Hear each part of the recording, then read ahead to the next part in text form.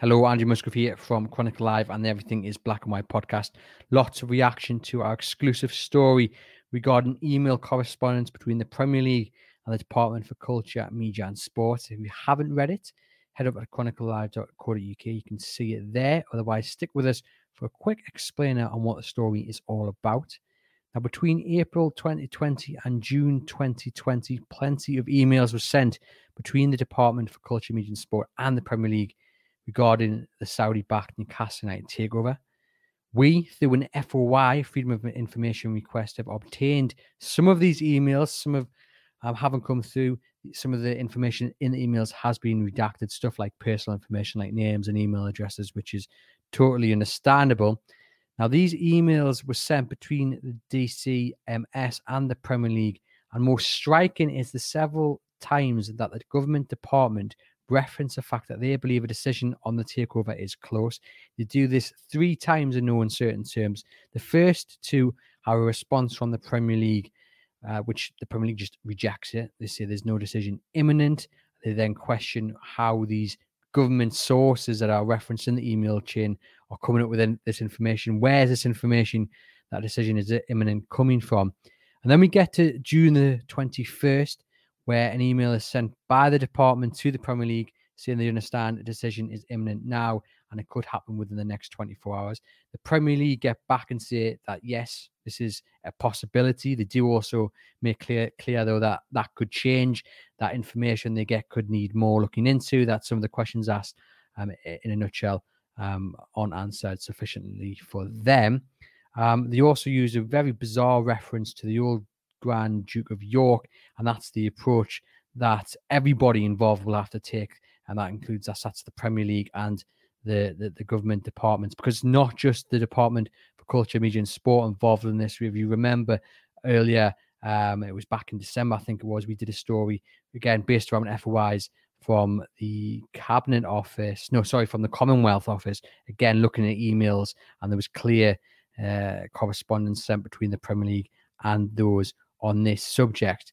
Now, of course, nothing comes of this because a month later, the deal is pulled. The consortium feel they've been messed around by the Premier League and they pull the deal. Now, we understand they're still very much interested in completing it, but they're waiting on that arbitration that Mike Ashley has instructed the QC, Nick DeMarco, to undertake against the Premier League.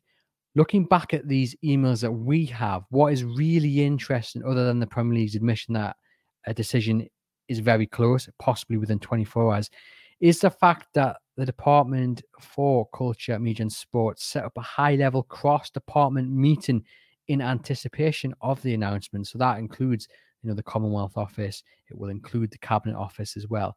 And those attending this meeting would be no lower than deputy director level, which shows you just how high up in the government this was going, because that is a very high level of employment, the deputy director level. This is some top ranking officials that would be involved in discussing the outcome.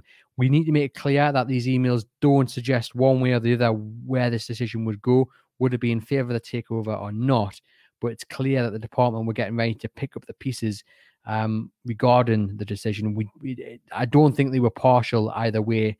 I don't think, at least in the emails anyway that I've seen, they weren't given any hint to which way it was going to go, and the Premier League certainly were not letting anything out of the bag regarding a rejection or an acceptance.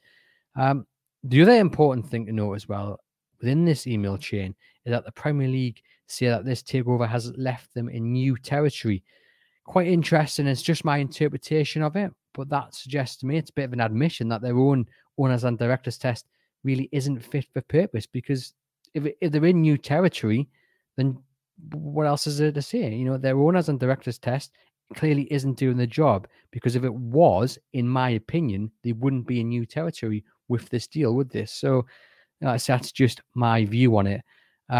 What does this all mean? Well, it shows you how wide-ranging an impact this deal would have. It wouldn't just impact Newcastle United. It wouldn't just impact Newcastle, the city, or the region. Government, and they probably still do have a very keen interest on which way this was going to go. And the Premier League knew this because they were keeping them in the loop. I did ask the Premier League several questions based on the information I've got. They refused to comment. One of those questions was whether Other takeovers have had the same kind of attention, whether the government have been kept in the loop. I referenced the Burnley takeover to the Premier League. They just said they wouldn't comment. I did ask the Department for Culture, Media and Sport a couple of questions as well. I asked them what was expected to be discussed in that high-level meeting, what concerns, if any, they had over the potential Saudi Arabia takeover of the club, what its overall view of the takeover was, and whether the Secretary of State, that's Oliver Dowden, believes the PIF and the Crown Prince are separate entities. Now, to the first two questions I put to them, they said I had to put in FOIs. Ironic, considering that this FOI took 6 months to get back to me. It has to usually it takes 28 days. I put it in on October the 2nd, and it came back to me last week. So come back in 6 months, and hopefully we'll have an answer to those first two questions. To the second two, I was given a link to a statement by the Sports Minister, Nigel Huddleston, who made a statement in July 2020 when he was asked about the takeover, and he said he was very uncomfortable with the level of expectation of involvement on government with things that are very clearly decisions for football. And that's what they had to say today regarding my questions on that separate entity question and whether what their view overall was on the takeover. My final thought on this, look, the consortium were always confident that a decision was going to come down in their favour. We all know about the no red flag situation, and they maintained their confidence throughout. They still do today, a little bit of confidence that it'll hopefully go in their favour. But looking back then, between April and June, they felt they were just waiting on a decision. Again, I make it clear that in this correspondence, there's no suggestion or hint that it's going to be accepted or rejected. We simply don't know looking at these emails.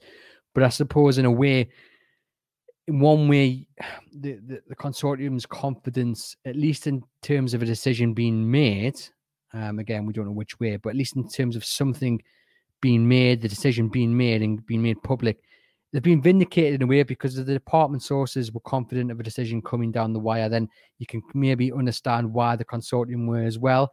And it's just really interesting. So head over to chroniclelive.co.uk to see the piece in full.